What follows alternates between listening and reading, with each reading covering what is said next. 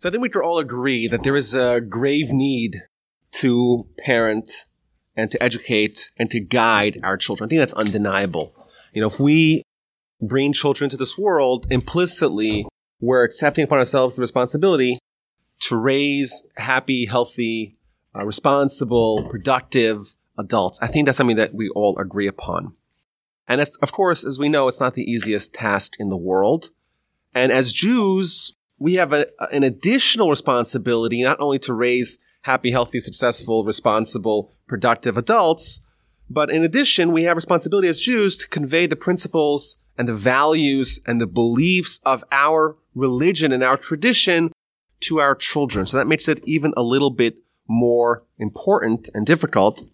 But in addition, I think it does offer us a benefit as Jews to take some of the lessons that we receive in the Torah and use them as guidelines to how to educate our children. Now, I want to make a disclaimer before we begin. I'm by no means an expert in parenting. And I think everything that we're going to talk about tonight are the things that probably, I need to work on to become a better parent. But the majority of what we're going to be talking about is not my own insights. It's going to be ideas that are found in the Torah, and specifically ones that were formulated and espoused by my grandfather, Rabbi Shlomo Wolbe, who was renowned as one of the premier pedagogues in the Jewish world in the 20th century. He wrote books on the subject, and he was consulted from all over the world, and he was renowned as an expert. And he had some principles that he would always talk about. And what I tried to do in this presentation is to distill them down to 10 core principles that really cover a lot of ground in our parenting. So it's going to be the 10 commandments of Jewish parenting. And hopefully, if we learn the principles, we could apply them with our own children and our own parenting. Okay, so the first of the 10 commandments is thou shalt parent. And I think this is maybe it's self-understood, but it's not necessarily always practiced. And that's the idea that if you don't parent your children, no one will. Children are born and they need guidelines. And if you don't guide them and you don't instruct them and you don't parent effectively, it's quite likely that they won't grow in a way, in a manner that is desirous for adults. We can hope that everything that we want to impart in our children, they're going to pick up on their own. And in fact, there's actually a mitzvah in the Torah to parent.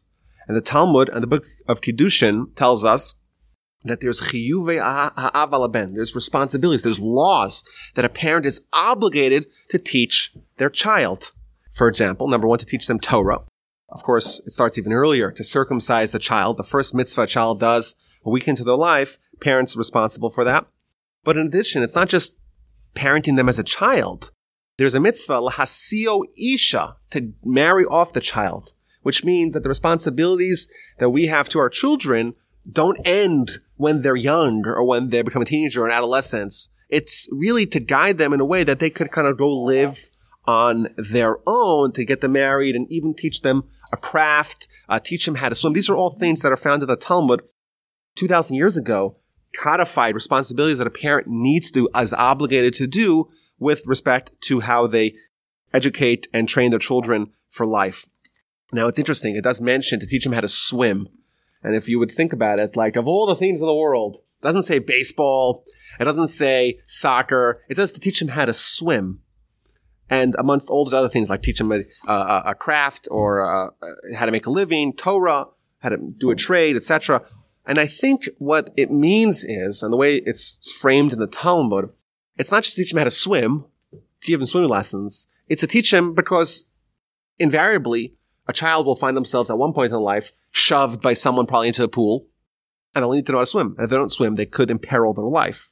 So I think what it means, it's not just to teach them how to swim because the Torah is just interested that we have a lot of really good swimmers. It's to teach them how to deal with any potential perils or dangers or pitfalls that life presents them. And thus, swimming, it's a term for anything that the child may encounter. So I think in today's world, where there's drugs, there's alcohol, there's all kinds of mistakes that children unfortunately make.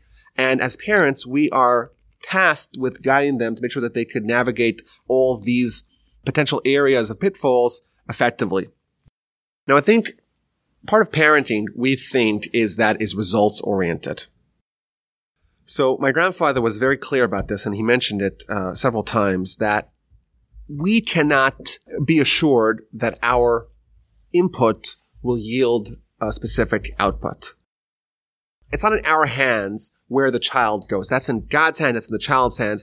Our job is to do the best job we can, and specifically, like the Hippocratic Oath, do no harm. And the way I like to present this is there was a book written in the 80s called The Loser's Game. And this book posited an interesting thing, that there's two kinds of games. There's games which are winners' games, and there's losers' games. And the author found, while studying tennis, that there's professional tennis and there's amateur tennis. And he found that in professional tennis, 80% of the points were scored by one player beating the other player, either by having a great serve or a great spin or some sort of tactic. It's a winner's game. Whereas in amateur tennis, 80% of the points were scored by an error, by a blunder, by hitting the ball over the fence or hitting the ball outside of the court or missing the shot entirely. And thus, even though the rules of amateur tennis and professional tennis are the same, but in actuality, they're different games. One's a winner's game, where the way to beat the opponent is by winning, by doing something crafty to win, whereas amateur tennis is a loser's game. It's to avoid losing. The guy who loses the least, who loses the fewest points, that's the one who's going to win the game. And I think this is broadly applicable to a lot of different areas in life. And I think with parenting specifically, it's a loser's game, which means that you're not trying to actively put the child in a way that they're going to succeed. Of course, you want them to succeed, but your real goal is to do no harm. And if you do no harm, the child on their own will flourish. And I think this is a pretty radical statement, but I actually found that my grandfather, blessed memory, he said these words precisely. He says, someone could be the greatest expert in pedagogy. They could be read all the books and studied all the scholarly research and really to be an expert. And with respect to the results, it doesn't matter at all. The results are in the child's hand. The results are in the Almighty's hand. And the parent or the educator or the teacher in school, we don't have a say in the end result. So if so, ask my grandfather, why do you need expert parents? Why do you need to be trained as a parent or as a teacher? And the answer is because otherwise, if the parent or the educator is not trained, well, then they're going to mess up. They're going to lose, so to speak.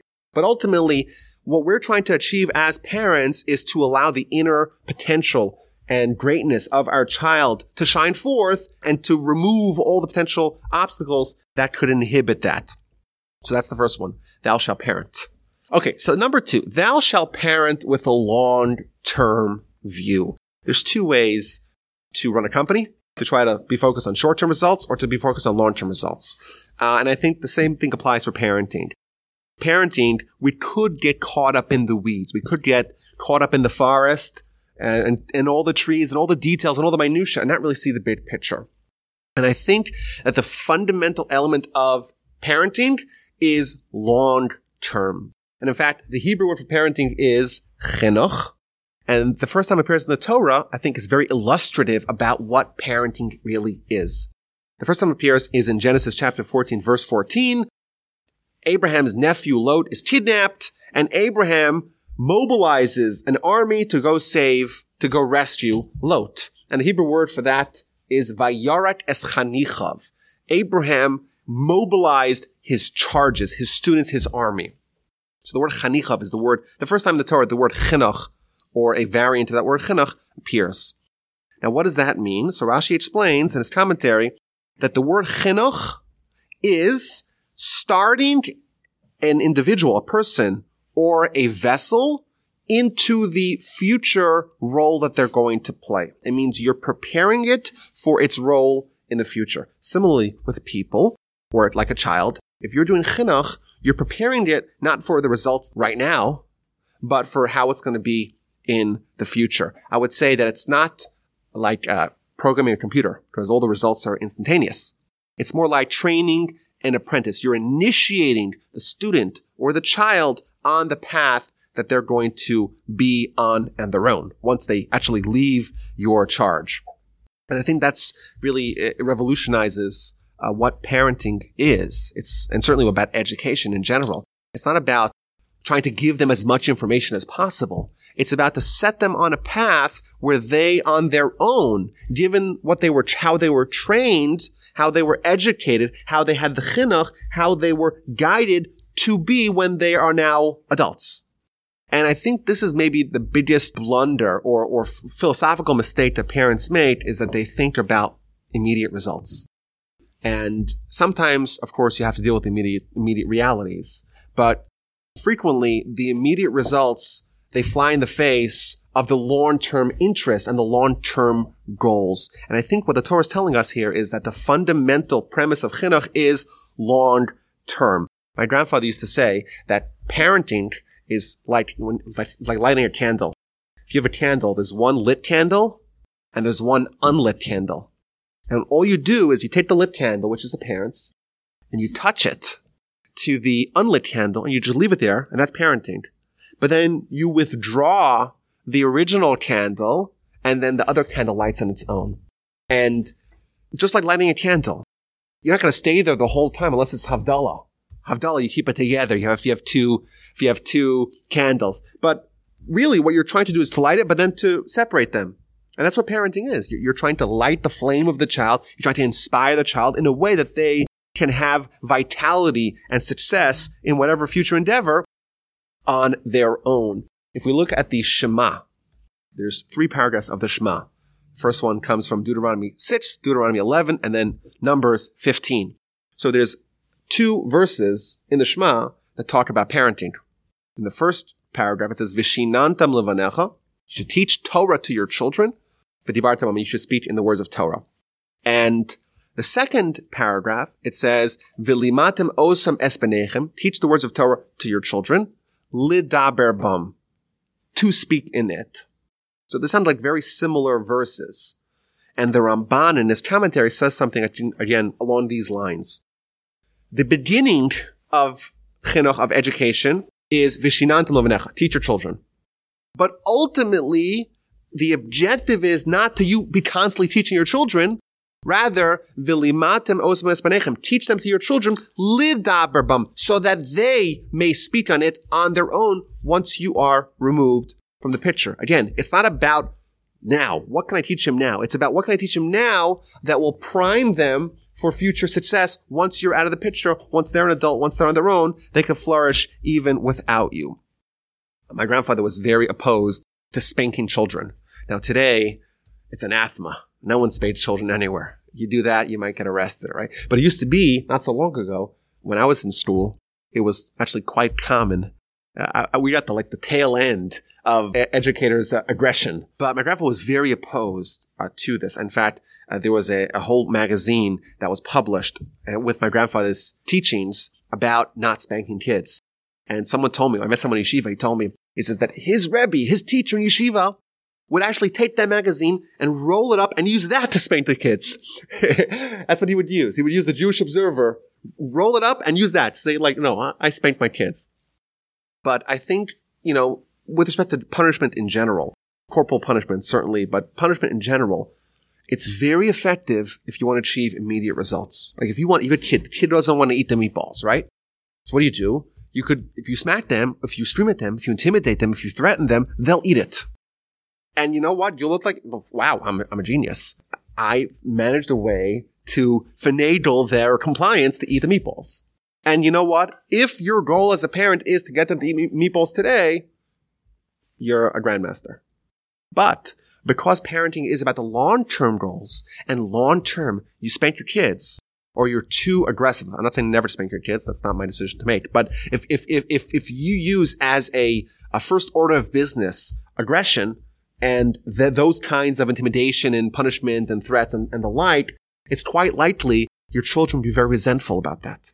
And then when crunch time comes, they're teenagers and they get bigger than you and it doesn't work, those theories and those policies don't even work anymore. What now? If there's pent up resentment, you're probably going to be less effective as a parent when the time for parenting and for discourse between parent and child is most necessary. And that's, again, an example of thinking long-term. My grandfather used to always couch this in the following example. He would say that there's two ways to build something grand. You could either build or you could plant. You could build a huge building and you lay brick after brick after brick until you have a nice, beautiful edifice. And you could also plant seed and water it and tend to it and watch it grow on its own. And he says parenting is a mixture of these two. There's building, which is more rigid, which is more structured, which is more, I would say, short-term. Focus on the things that are present. Focus on the things that are necessary right now to make sure that the child doesn't grow too awry. But then there's also thinking to the future. If you plant a seed in the ground, you might not see any results for months and maybe even years. And even when you do see results, it's a little sapling. And the sapling grows up to kind of a little bit of a feeble, small tree. But eventually, it can have strong roots and become a massive cedar tree that's really shining as a skyscraper. And thus, part of our parenting has to be thinking towards the future. And in fact, he was one to say that your goal as a parent is not the way the child is today or tomorrow or next semester or even in elementary school. As a parent, you have to constantly be thinking, how will this child be when this child is 30 years old, when they're a full adult? And if that's your calculus, then it changes your thinking. It changes, you have to think, okay, what can I do today? Or what should I avoid today to ensure that the child will flourish, not when they're a teenager, but when they're 30? And what foundations can I instill today? And what ideals can I implant today that maybe will take time to germinate and to develop? And I won't see any immediate results, but ultimately it will pay back grand dividends in the larger scale many, many years down the road. My grandfather would always advise that child, you have a small child, ask questions. Your job is to answer them. Always. Which is, he would talk about this very strongly. But in addition, he would say, it's your job as a parent to instill faith in your child. And the way he suggested to do it is to say things in a way that they really don't have an immediate impression right now. But you're kind of planting a seed that will hopefully grow and blossom over time. And he would even suggest that tell your child about just how the Almighty is involved in the world. You're walking with your child and say, look at your hands. Your hands are swinging. Isn't that neat that your hands are swinging even though you're not planning on doing it because the Almighty makes you all balanced so you don't tip over? And you just say it to your child, yeah, that's cool. But really what you're doing is you're planting a seed in the child's deep in the inner sanctums of their heart to connect them with the fact that, the Almighty exists. And even though we can't see him, he loves us and he takes care of us and makes this world so awesome and so delicious and so wonderful. And of course, that might not have immediate byproducts, but over the long term, it will grow into something fantastic. Now, what is the key to ensure that we have a long-term horizon and that our parenting is targeted in a way that will be successful in the long term? I think that goes into number 3, which is thou shalt individualize thy parenting. Parenting has to be tailored to the individual nature of the child. We just had Pesach. On Pesach, of course, we read about the 4 sons. There's 4 different kinds of children that each have to be approached in a different way. There's no such a thing as this cookie cutter parenting. Just do X, Y, and Z. Tell me what to do. I do it. I follow the orders and I'm done. No. Every child is different. Every child is unique. And there's different types of children and they ask different types of questions. And thus, if you're going to really speak to their heart, you have to speak in a way that is befitting who they are. And part of our children's inherent makeup is inflexible. The Talmud famously tells us in the book of Shabbos on page 156a that someone who's born in the astrological sign of Madim, of Mars, is going to be a bloodshedder, which is a way of saying, I remember when I was a child, there was always a few kids who loved dismembering daddy long legs one at a time. And for the rest of us, we're like, we can't touch that. But it means there's some kids that have an inherent, this is what the Talmud says, Some kids have like a joy from bloodshed. However, there's 4 options. They could be a butcher. They could be a mohel. They could be a physician. What's the last one? A shochet. Okay, so there's multiple ways for them to exhibit their character. If you have a child who is like a wild animal and loves to jump around and ADD and whatever, your job is not to turn them into a docile child who only wants to read books, because you're conflicting with their inherent makeup. You have to find a way to channel their existing character towards the goal. And this is where it gets difficult. Because if you want the child to succeed long term, you try to find a strategy and tactics for parenting that child that don't conflict with who they are. So you're not constantly butting heads with inherent physiology in the child. Because if you do that, it's not going to work.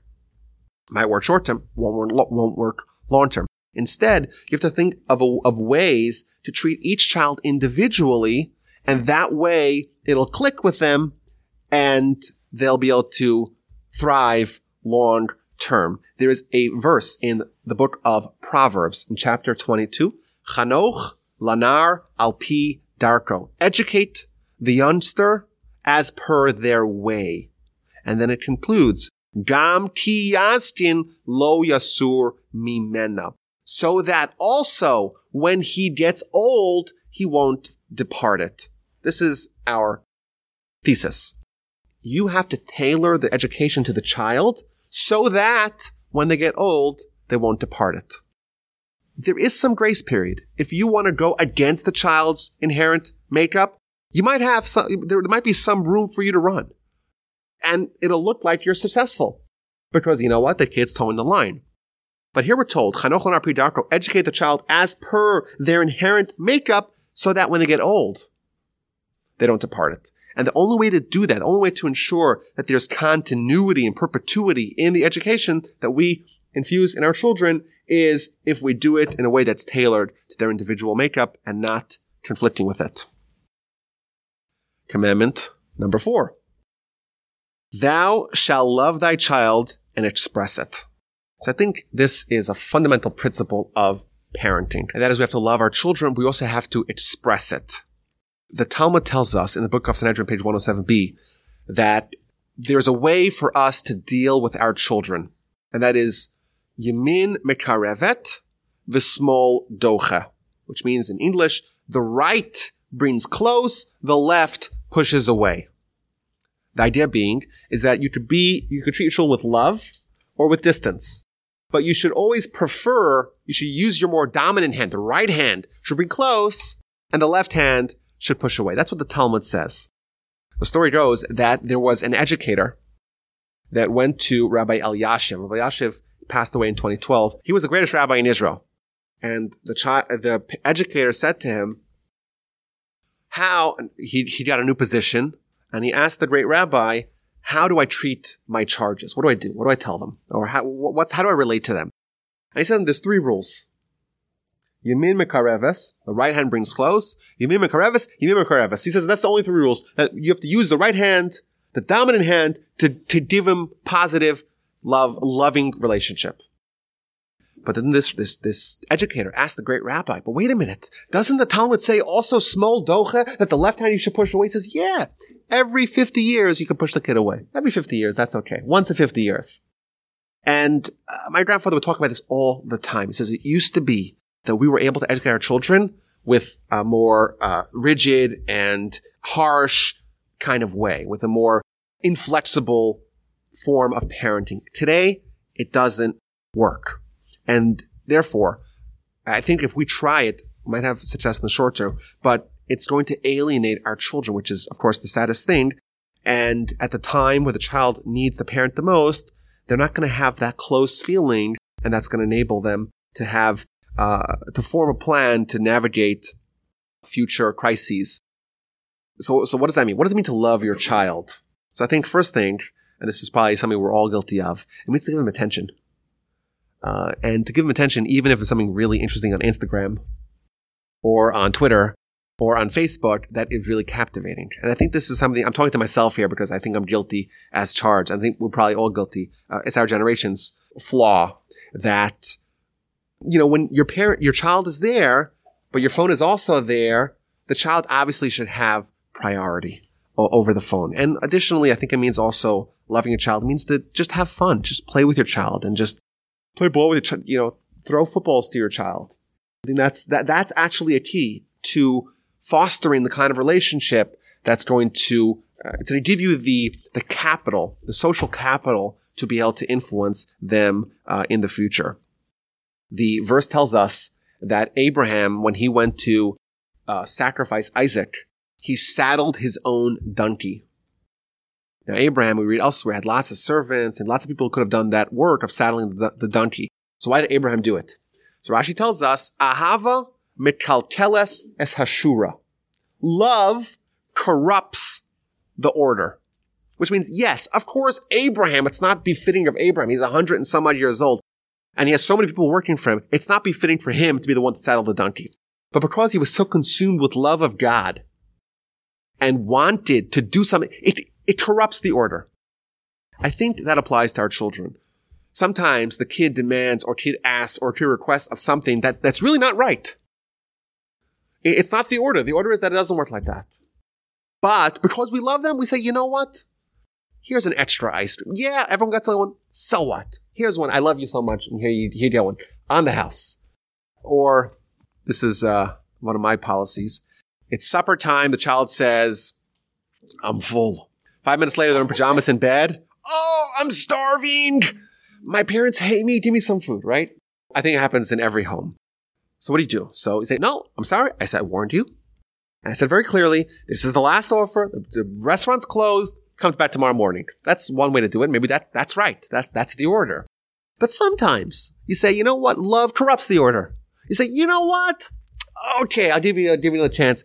Here, come to the kitchen. You love them so much. Do things that even aren't okay, but that demonstrate that you love them and you're willing to do things that are not technically right. Because really, of course, the deal was that he has to go to bed. But so what? Okay, number 5. Thou shalt boost thy child's self-esteem. So I think this is a little bit broader than just self-esteem. I think that a parent or parents generally don't tend to realize the power that they have over their children. Whatever you tell your child, that is true. Unless they find out that you're a fraud and then you lose everything. There's a great Calvin and Hobbes. His father, if you don't know Calvin and Hobbes, it's a comic. But his father, every once in a while, will tell him the most outrageous, outlandish things. And the child actually buys it, hook, line, and sinker. And he's like asking, there's one I remember, he said to him, why do Calvin asked his dad, why do old pictures are all black and white? So his father tells him, no, they're color pictures. It's just the world was black and white. He says, wait a minute, but what about old paintings? They're color. He says, no, the world was black and white, but in the 1930s it turned color. So the paintings turned color.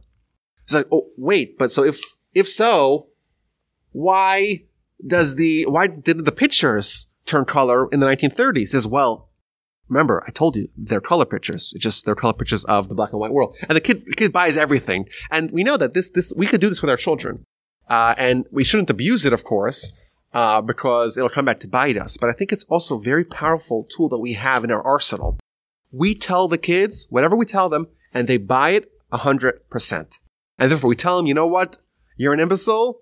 They buy it. We tell them you're a genius. They buy it. So we have to be very careful with what we tell them to make sure that it is in line with what we want them to believe. There's one example for this. My dad was a smoker for 36 years, and he loved cigarettes, to be honest. He loved it. It was amazing. But then he quit. And my mother, she had a mantra that she would say all the time. She would say, none of our children are going to smoke. They saw how difficult it was for Abba, for my father, to quit. They're not going to smoke. And I remember thinking just wait a minute. He actually loves smoking. He talked to him today. He says, worst thing he ever did was quit smoking. But then I once overheard my younger brother saying, I'm never going to smoke. I saw how hard it was for Abba to quit smoking. And he said exactly what his mother told him, because that becomes fact. That becomes objective fact that is unimpeachable. And I think this really applies in so many different ways. whatever we tell them, they are, and they become as well. So for example, my parents had a tactic, I think it was genius. They would always say, our children don't lie. So if I come and I complain to my mom about my brother, he beat me up, I didn't, he's lying. Sorry, our children don't lie. That's what she said. And even when she knew that one of us was lying, she would still say it. Our children don't lie. And I think it was actually a stroke of genius. Because if you're told, you don't lie. And that's just fact. First of all, if you do lie, you feel terrible. And you're like, oh, I'm not going to disappoint my mom again. Number one. But also, like, you actually start believing it and you start abiding by it. And in addition, I actually found that the Rambam says this exact thing. The Rambam says, the Mishnah tells us in chapter 1 of Pirkei Avos, it says, we should be like Aaron. Aaron was someone who loved peace and pursued peace and taught people Torah. That's what the Mishnah says. Chapter 1, Mishnah 12, Pirkei Avos. Says the Rambam, what does it mean? What did Aaron do to teach people Torah? He would befriend the sinners. And he would go over to them and talk to them and say, oh, I want to talk to you about Torah, and kind of treat them as a peer. And he knew these people were sinners, but these people see the great Aaron coming over to them. And he's like, if he knew what I really had in my heart, he wouldn't be my friend. And by doing that, by Aaron believing in these people, they would actually up their game and conform to the standard that Aaron set for them. And I think that's an example of that. People aspire to be what other people already consider them to be. So if someone says, hey, you are X, Y, or Z, and you're not, you say, oh no, I have to live up to that. I don't want to disappoint them. So with parents, as parents, we could use this very, very effectively by trying to kind of convey the world reality the way we see it in a way that we want our children to start living by. And thus we tell them, oh, you're a liar, you're a thief, and things like that. Okay, we're just reinforcing that characteristic, and that's what they're going to actually be, because we're telling them what they are, and they are going to live up to our expectations. And I think that there's also so just how this plays in, self-esteem. Like we tell them, you're a great guy, you have all the ability, whatever you want to do, you can do. There's no task that's beyond you. Anything you set your mind to accomplish, things like that, they actually buy it and they could do it. But I think there's also a flip side of this. There's a book called Mindset, written by a woman named, I think her name is Dweck. What's her name? Anyhow, it's about this, that there's certain kinds of mindsets. And in her book, she writes that there's a growth mindset and there's a capabilities mindset. You want to be in the growth mindset, which means you tell your child, oh, you're a genius. That may not be the best tactic, because now they're a genius. So anything that may contend with their reality, they don't want to go near. If they're really not a genius, or they are a genius, but they're bad at math, then okay, if I try to do this, if I try to succeed in this area and I fail, then I lose everything. My whole self-esteem hinges on the fact that I am what I've been told I am, and now I'm not. So they'll be very hesitant to fail, because failure, right, is going to disrupt their self-perception that the parent gave them. That's why it's a little bit dangerous, a little volatile. And therefore, you want to try to focus on growth as opposed to capabilities. Tell them whenever you could accomplish anything that you want. Anything you set your mind to do, you could do. And that way, they'll believe that, and they'll be able to accomplish things which children can do. Okay, number 6. Thou shalt teach by example. So I think this certainly plays into our responsibility as Jews to teach our children about Torah, about faith, and the like. If you are enthusiastic about Judaism, they probably will be as well. If you complain, oh, the prayer takes so long, the rabbi's speech it went 15 minutes. What are we going to do? Shabbos, what a hassle. I hate clearing off the table. All these things that we complain about, we're actually showing our children how to behave. And they model themselves after us. And if we are not enthusiastic about Torah, about Judaism, likely they won't. And if we exhibit bad character, it's possible that our children will just follow the example that we set for them. And children are very perceptible and they're very sensitive to their environment. The way you speak, the way you act, the way you interact has an enormous impression on your children. I know my brother and I have an older brother who would randomly start dancing with his kids and pull out music and start playing, just so upbeat and so positive about life. And their children, they follow that. And, if you're morose and you bring the office home and everything, you're always sad and you're always frowning, it's possible your kids won't have that same zestful life and zestful attitude towards life that we want our children to have. So again, you teach by example. Sometimes things are difficult, but you know what? Just because you have a difficult life, it doesn't mean that you have to do that for your children. Your children are most likely going to emulate you in everything, most likely. And therefore, what the example you set should be one that you want them to follow. Now, I think there is actually a counter to this. You see sometimes parents that excel in certain areas, and based upon this principle, children should follow, right? That's what you would think. And somehow the children are the exact opposite. And that seems to be problematic. How is it possible that a parent is so successful? They're an exemplar of, let's say, never missing a minyan. Some people are like that. They never miss praying in shul. Never. And their kids, they show up in shul sometimes. Whenever it works out with their schedule. And you kind of wonder, how is it possible that a parent who was so out of this world, as such a paragon of this particular area, their children flounder so completely in the opposite direction? And I think that the opposite is likely to happen because the reason why the child is likely to emulate the parent is because the child loves the parent. So because the child loves the parent, and typically the girl, the daughter, looks up to her mom, adores the mom, idolizes the mom, wants to be like the mom. And similarly for a son to a father. That is typical. It's not always, but it's quite typical. And therefore, they say, oh, my dad did this. I'm going to do the same thing. And that's why parenting, a lot of it is about teaching by example. But suppose the child doesn't love the parent, they hate the parent. And therefore, every example the parent sets is actually the example of what the child is going to do the opposite of.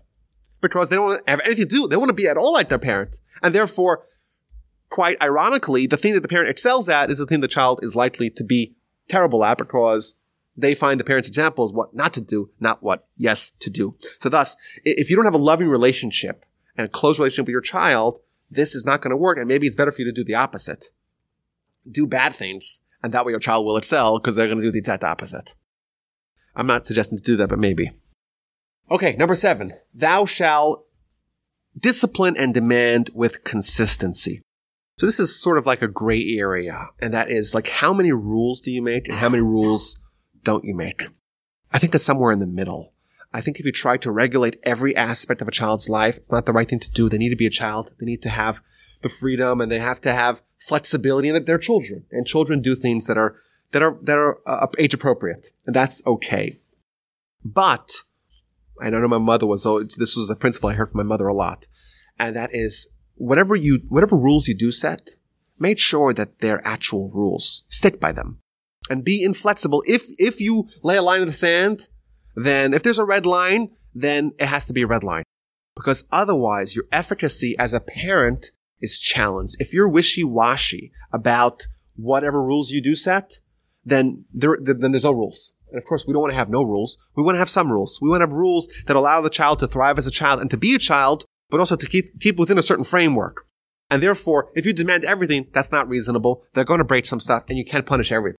Whereas if you regulate nothing, then it's just chaos and anarchy. Instead, what you do is you have a few rules, but when you lay down the law, you have to follow it to the nth degree, because otherwise your status as your word having meaning and being real is questioned. So that's kind of the middling balance where you make few rules, but those rules you stick by 100% and there's no negotiation. It's set in the sand. And that way the child learns that, okay, daddy's word, mommy's word, it matters. They don't regulate everything. Whatever they do regulate, whenever they do make a firm rule, they stick by it. Number 8, thou shalt collaborate with thy partners. We have partners in parenting. The Talmud tells us that every child, every human is composed of 3 partners: the father, the mother, and the Almighty. And I think that in our parenting, it's not us versus the world. It's not individual, father versus the world, the mother versus the world. It's a team. It's a team effort. And as parents, we're told to collaborate, partner with our collaborators.